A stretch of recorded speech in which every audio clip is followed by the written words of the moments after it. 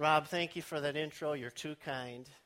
I was just sitting there going, one of my favorite memories that Rob told me is when he worked with my dad, Ross Foley. Dad would come into his office every Friday and say, Rob, I just really appreciate what you're doing.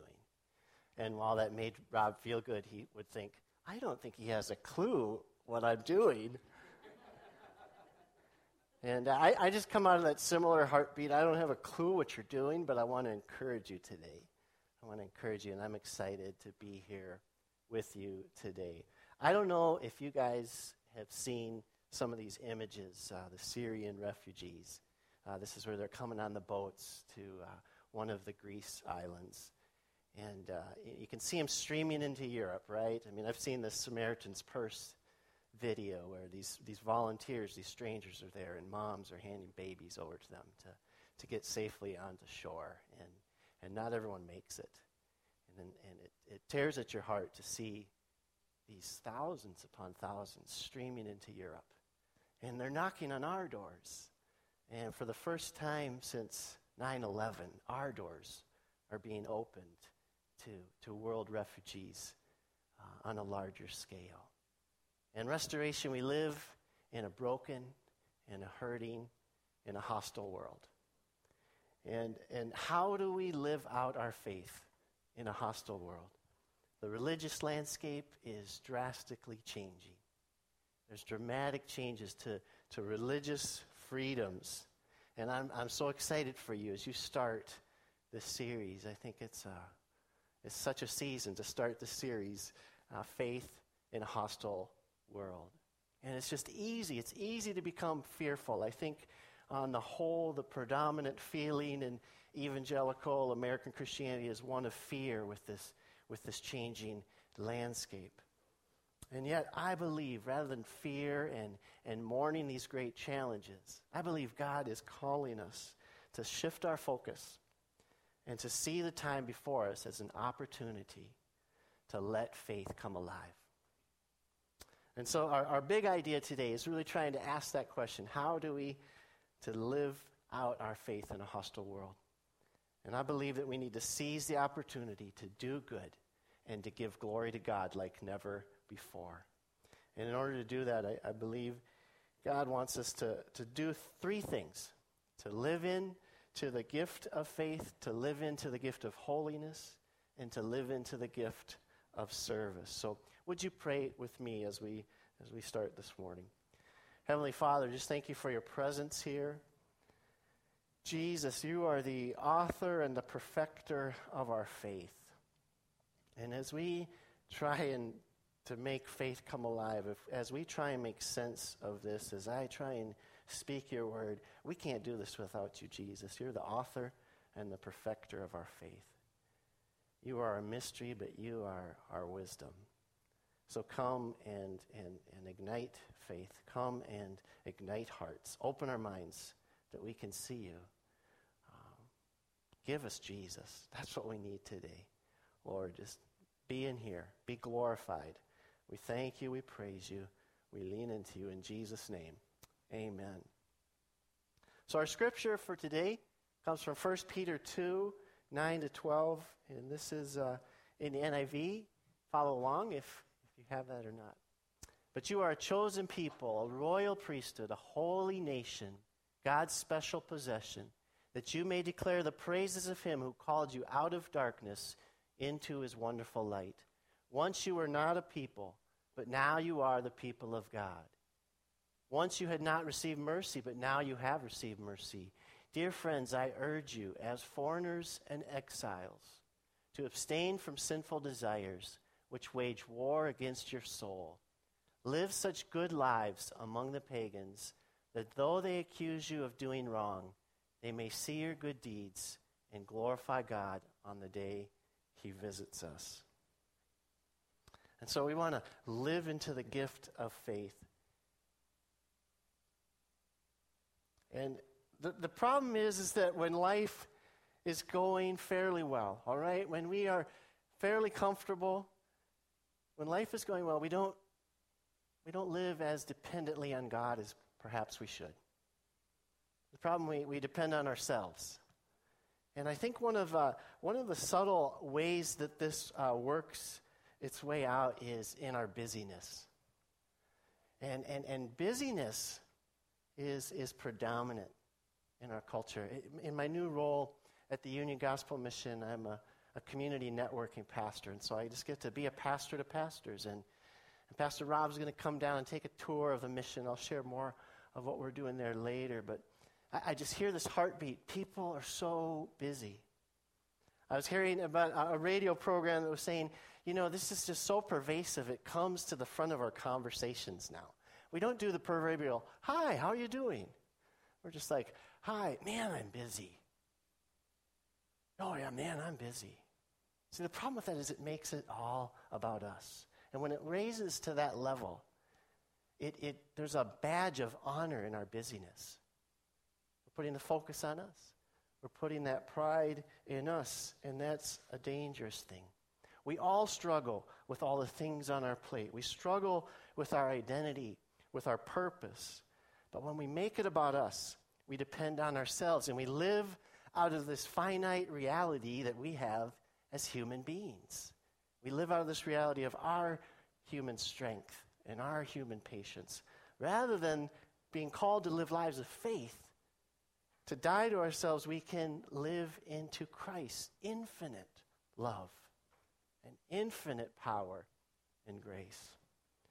We're called to live lives of faith. We're called to be people of faith, but what does that practically mean? How do we do that? This summer, I had one of the most stretching faith experiences of my life. We had kind of ended our co-lead pastoral leadership in the beginning of this year, and I was staying on temporarily, and in May, at the end of a service, I clearly heard this word from God, go. He didn't give a lot of instructions, okay? He just said, go. I'm like, God, you already did this with Abraham. You don't have to do it with me. And one of our prayer warriors prayed with me at the end of service, and she said, God, you have something bigger for John.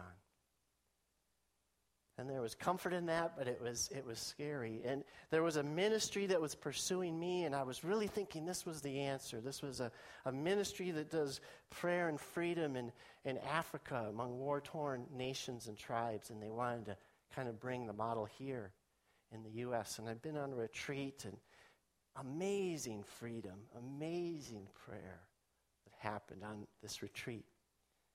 And it was at the end of July that God shut the door on this ministry. And I was like, okay. That was hard. The beginning of August, our family did not have a house a month away in the fall or a job. That's hard to live into faith when you're facing some of those kind of realities. It's hard to feel good about yourself as the man of a house, or I'm supposed to be the provider, right? That was a struggle, but it was in that time. It was in that time that God brought me Andrew Murray in the book Absolute Surrender, and this definition of faith rocked my world. He says faith is, first of all, utter helplessness. It's a great humility. Faith is not about how strong our faith is. The power of our faith is in the object of our faith. It's in God. And so faith is utter helplessness. It's like, God, it's not about me, but I'm just coming to you who has all faith for me and for whatever. It's utter helplessness. Secondly, it's resting in God's word. It's coming to his word. It's coming to his promises and just saying, God, you've said this. I'm going to rest in this.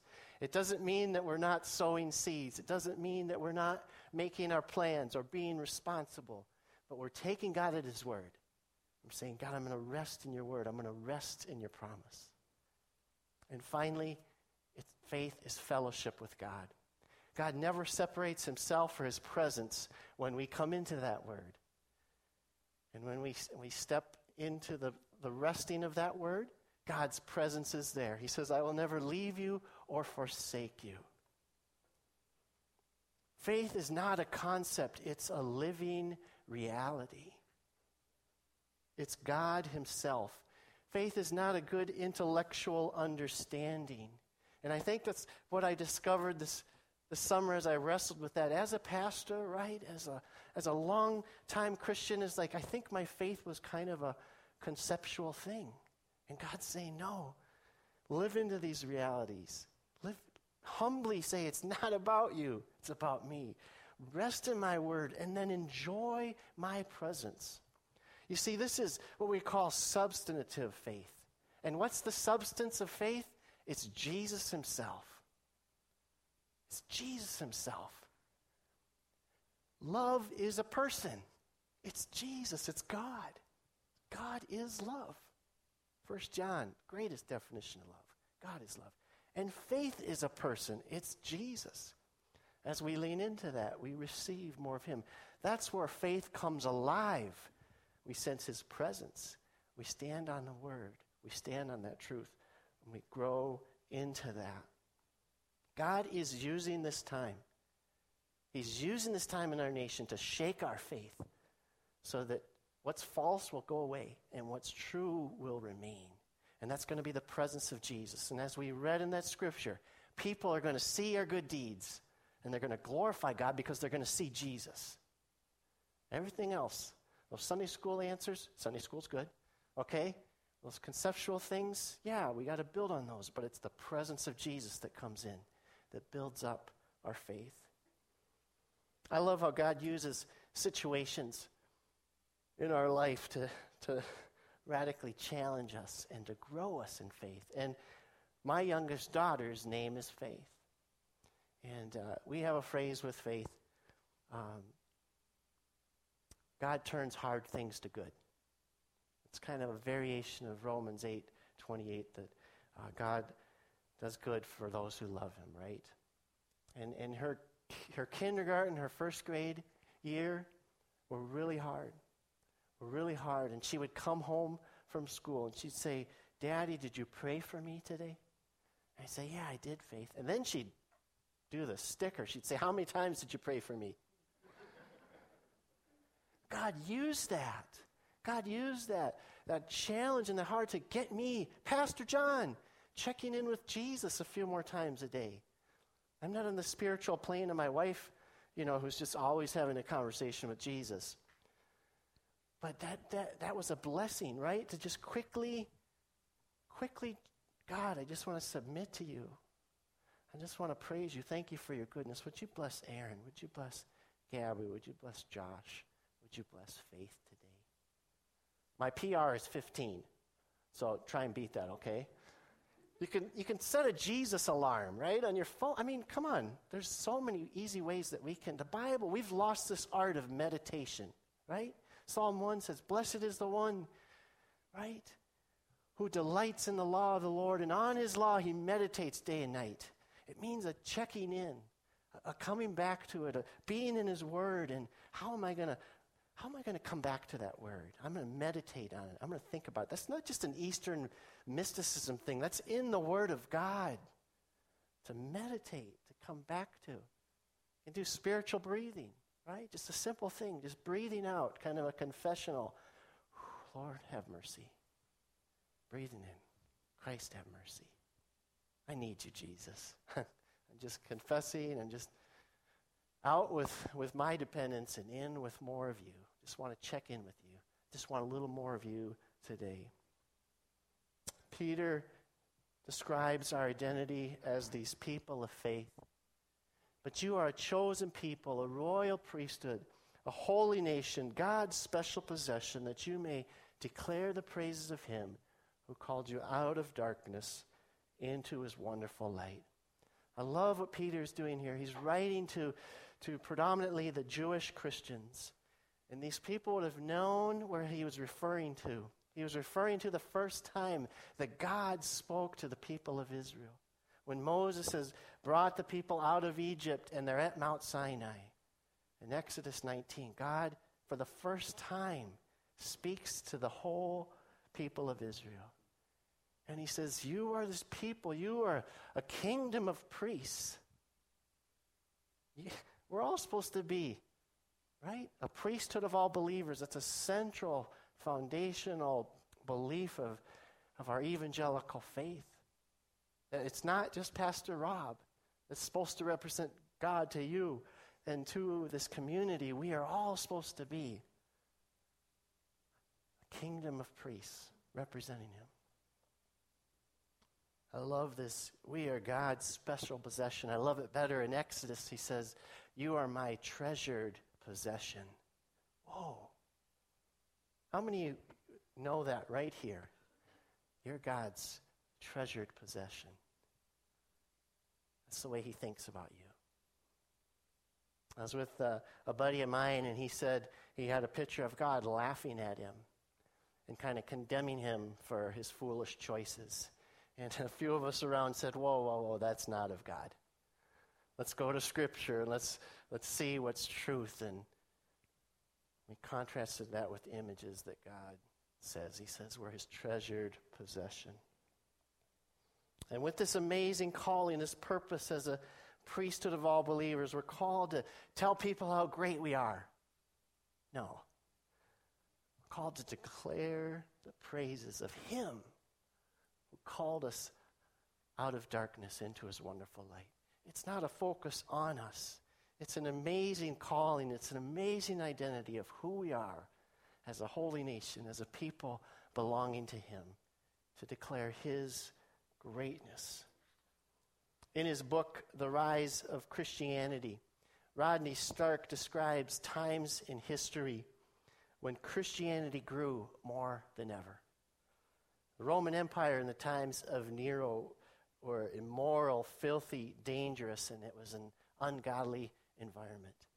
And at the beginning of the time of the beginning of the church was seemingly an insignificant threat. And yet Christians in Rome were set apart. They lived for Christ. They set out to represent him, the presence of Jesus to their world. And by AD 50, Christians were the majorities as pagans saw their good deeds and glorified God.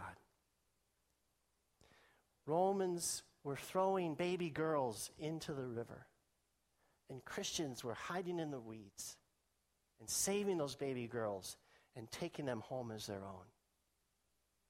In times of plagues, Christians were going in to the disease. They were the only ones going in there because their citizenship wasn't there. It was in heaven. And they were so full of Jesus. Their faith was so full of Jesus that they went in. And the world saw their good deeds. What did they see? They saw Jesus. And they glorified God. That's not humanly possible. So it's time again, church, for faith to come alive, to live into this gift of real faith. And secondly, to live into the gift of holiness.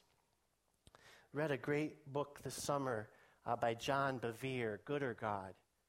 Phenomenal book on the need for discernment in these times of discerning between what is good and what is God. Because Satan uses what's good. It's a need to discern the things of God. And he gave this fascinating study on American Christianity. And the vast majority of Christians that took the survey, they could tell you what the predominant understanding of grace is, of salvific grace, that we're saved by God's grace and not our works. But catch this, only 2% of all the people surveyed knew about a fuller picture of grace, that there's what we call a sanctifying grace, or an empowering grace that leads to holiness. That says something about our American Christianity. We've got the main part right, but we're leaving out this piece that we're called to holiness. 2 Peter 1, 2 through 3. Grace and peace be yours in abundance through the knowledge of God and of Jesus our Lord. His divine power has given us everything we need for life and godliness. Rob, you read that this morning. Grace and peace are meant to lead us to a holiness, to everything we need for life and for godliness. And this is a common theme as you read New Testament authors. They're saying, hey, be holy as your Father is holy. Now, we're not taking away from the gift of holiness. That's a free gift of God. We are clothed in the righteousness of Jesus because he died on the cross, and we can't earn that, all right? He is our righteousness. He is our holiness. He is everything that is good, and he imparts that to us. He gives that to us freely if we accept him as Lord and Savior. But there is an element that says, walk in this holiness. Practice this. And why do we do that? Because the scripture says, without holiness, we won't see God. And it also means without holiness in us, the world will only see a form of godliness, but deny its power. And so there's that need. Do you hear Peter's urgency in our text today? Dear friends, I urge you, as foreigners and exiles, to abstain from sinful desires which wage war against your soul. Live such good lives among the pagans that though they accuse you of doing wrong, they may see your good deeds and glorify God on the day he visits us. There's an urgency to walk in this because of the gift you've been given, to walk in this, to discover this, because without it, we won't see the manifest presence of God. A close cousin to holiness is unity. And God's number one desire is that we would be united, right? Jesus prays that in his priestly prayer in John 17. Father, I pray that they may be one as we are one, so the world will know your love. And there's an illustration that Andrew Murray uses. We are so satisfied with our disunity that we're supposed to be this whole cup, but we're a broken cup, and so we're taking pieces of cup, just taking little shards of the pottery and trying to pick up water and feed ourselves or feed others, rather than being a whole cup as the church. Surrendering to him and being filled with his holiness, being filled with the presence of Jesus. It's a gift and it's a calling to walk in that. I love this verse, 1 Timothy 2:21. Therefore, if anyone cleanses himself from what is dishonorable, he will be a vessel for honorable use, set apart as holy, ready for every good work. And God impressed this verse on my heart this fall as I start my new ministry with the mission that this is what I want to live into for this year. And I love this promise that anyone, right, that just does this simple pattern of, hey, cleanse me, Lord. I want to be a vessel for honorable use. Anyone who cleanses himself from what is dishonorable can do this and receive the good works that God has for us. How many believe that God has good works just for you that he set before the beginning of time? How many get so excited when God does a divine encounter and you know it was God that arranged that? There is nothing like that. And that's what this verse is saying. Hey, if you'll set apart yourself, if you'll cleanse yourself, that you can be a vessel filled with God, and the world can see the good deed and glorify God. I was praying this prayer, and I was just asking God, show me how you want me to be a vessel, just ready to pour out whenever.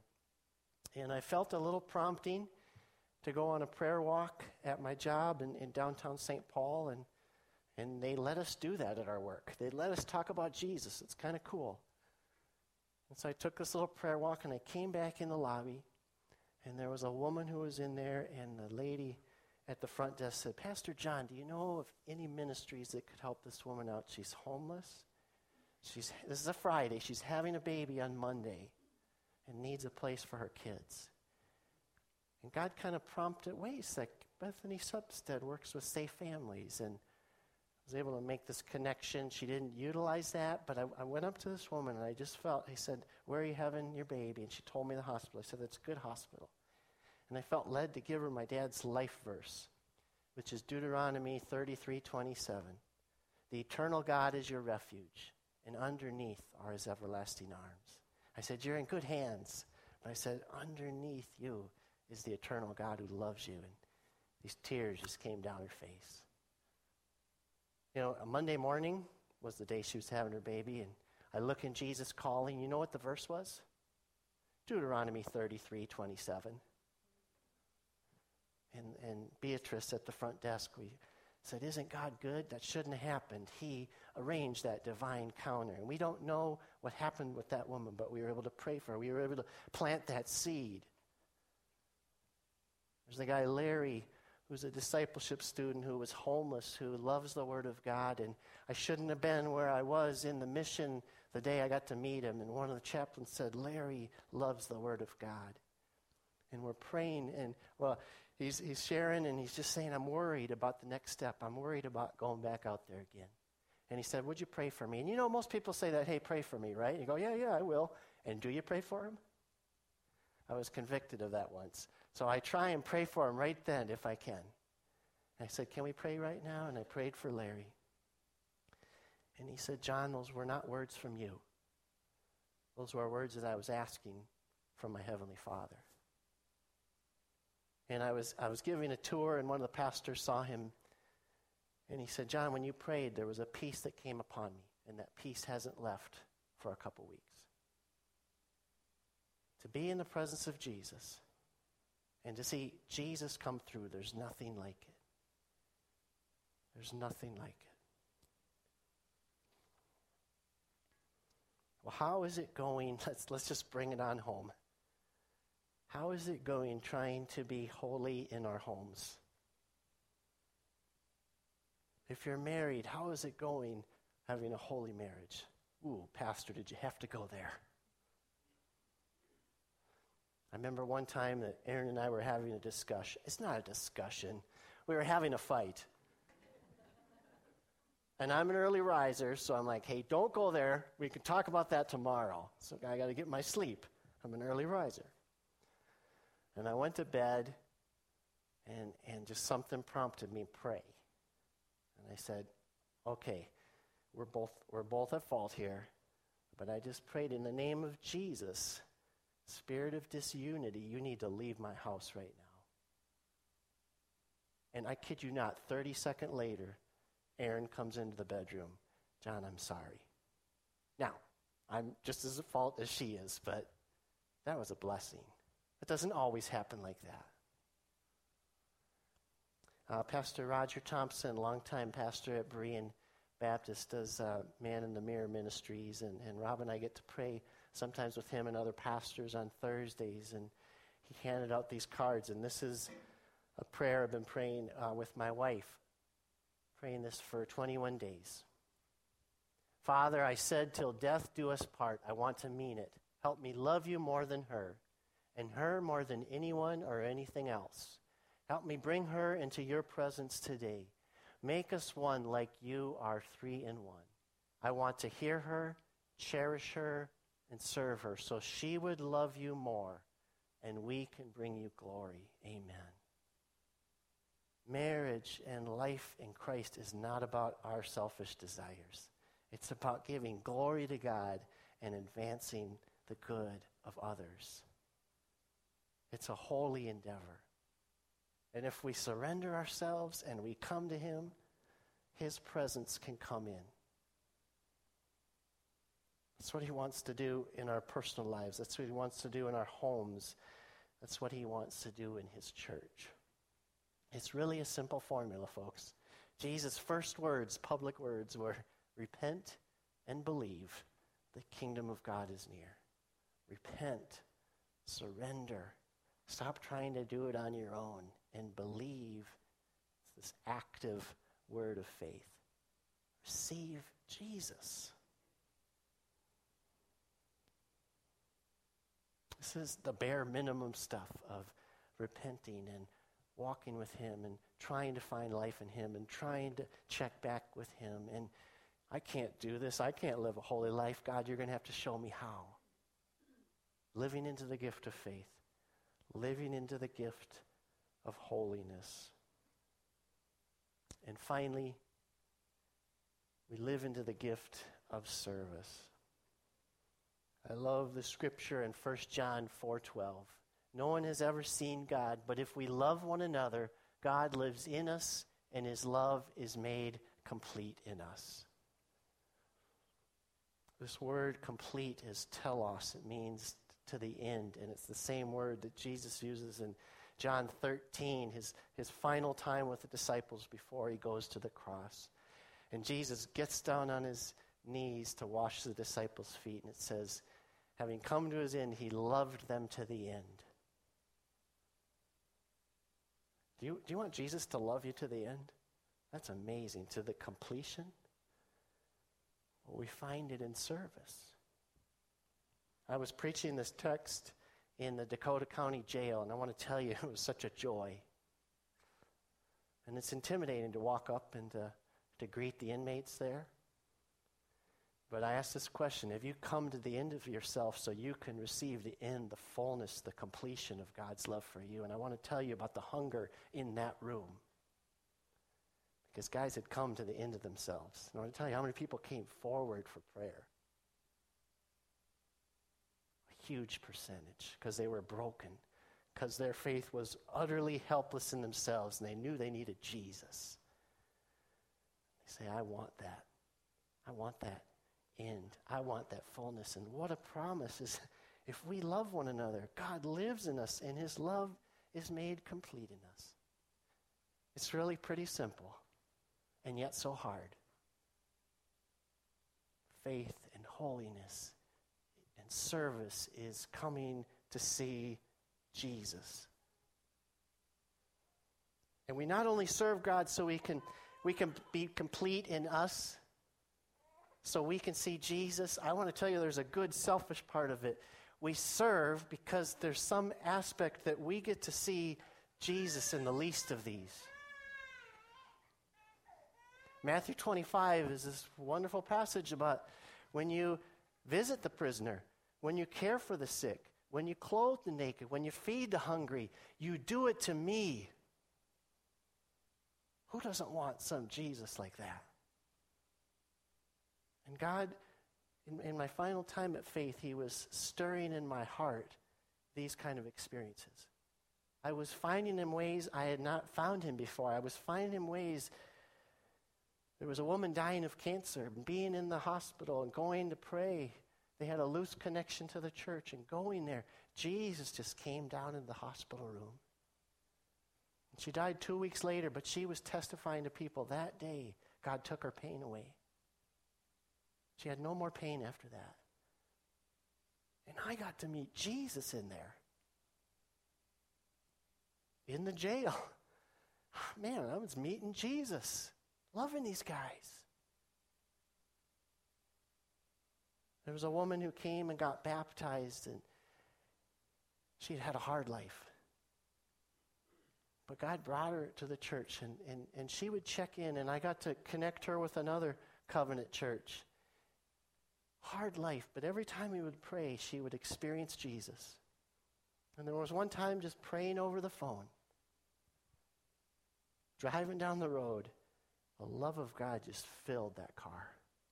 The love that God had for Josephine just filled that car. I'm like, whoa, God, your love.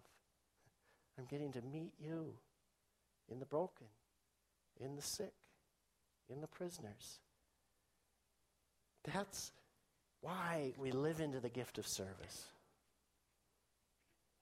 Because we get a little more of Jesus. You know, God led me on an amazing journey, and he did some amazing things to put me where I am now. And it was such a blessing, and I sat in an interview with 3 people, and one of them knew me from way back. Another one had a buddy that spoke highly, and then another one was like, oh yeah, I used to go to your dad's church. I was like, this is just not fair.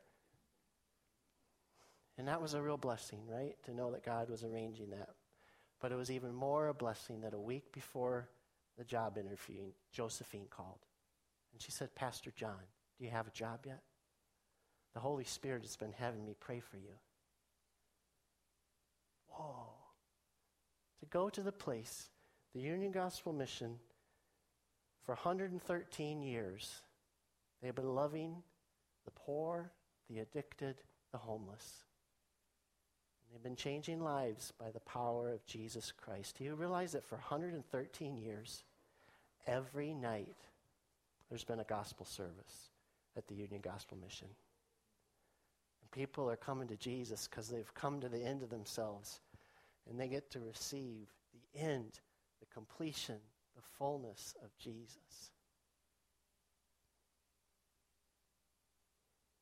I love serving Jesus, and I love how patient he is, because for so long I'm like, oh, I don't have time to do that. I'm doing enough. I love what you're doing here. I love the service you're doing. And I just want to give you an opportunity. We got, Pastor Rob and I talked about this. This Thanksgiving, 10,000 bags are going out across Minneapolis and St. Paul. 10,000 Thanksgiving bags. And what I've learned at the mission is it all starts with a meal. The mission of the Union Gospel Mission is about freed men, not free meals. It's freeing men and women from addiction, from abuse, from homelessness. 10,000 bags are going out for Thanksgiving, and it all starts with a meal. And so we've asked, hey, would Restoration take 30 bags, and for about $7 you can go home and fill this bag, and then the mission puts a 5-pound bag of potatoes and a turkey in there. And you can even email me, or we'll have links if you want to come and just get a little taste of Jesus at the mission. You can be a part of distributing those bags, or some Wednesday night groups can come down late afternoon, evening, and redistribute all those bags. Or you can be a part of the time when they hand them out, and we can give those links. But I want to challenge you, okay, to take a bag and to fill that and to bring it back next Sunday, and we'll come. You are doing mission here, but we're called to mission here, and we're called to our region, and we're called to the world to experience Jesus and to live Jesus. If you think back to that picture, if you think back to those refugees, who Restoration is God bringing to your door? And who is he calling you? What door is he calling you to cross the street and to do something in the love of Jesus? I want to challenge you to take one step.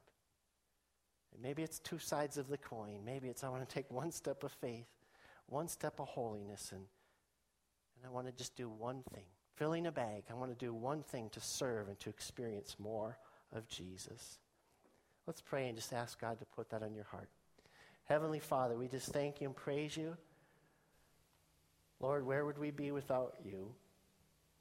And Father, we ask that you would stir up faith. I ask in the name of Jesus that you would impart a gift of faith to believe you, to be rid of the self. And Lord, there's no shame here. There's no condemnation for those who are in Christ Jesus. We just want to come to the cross, Lord, where you invite us all and receive your forgiveness and receive your holiness. And God, we want to walk in that.